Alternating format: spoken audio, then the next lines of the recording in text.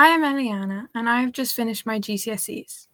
I applied for work experience with Elate Business Growth because I wanted to explore my interest with technology and marketing, as well as gain some interactive experience, even through the pandemic. During this week, I have worked alongside Anna to launch the Tech Role Models podcast, all the way from audio files to the final product. I have learnt to record a podcast, construct open-ended questions and interviews to generate an interesting discussion, and edit the audio files, adding intro and outro music. This has helped me greatly improve my confidence as I have faced my fear of speaking with new and unfamiliar people, but also remaining professional but friendly towards them. Some recurring themes that I have encountered whilst interviewing and speaking with several people within the tech industry were that there were so many different roles within a company, and that, in fact, even within a tech company, you don't have to be the masterminds behind the screens to make a large contribution to the success of the company. In order to be successful, they need to be happy, and that being successful doesn't necessarily mean manager of a company for an individual. Another crucial skill for anyone in any position in the workplace is to be adaptable and able to respond to a change in a way that embraces it.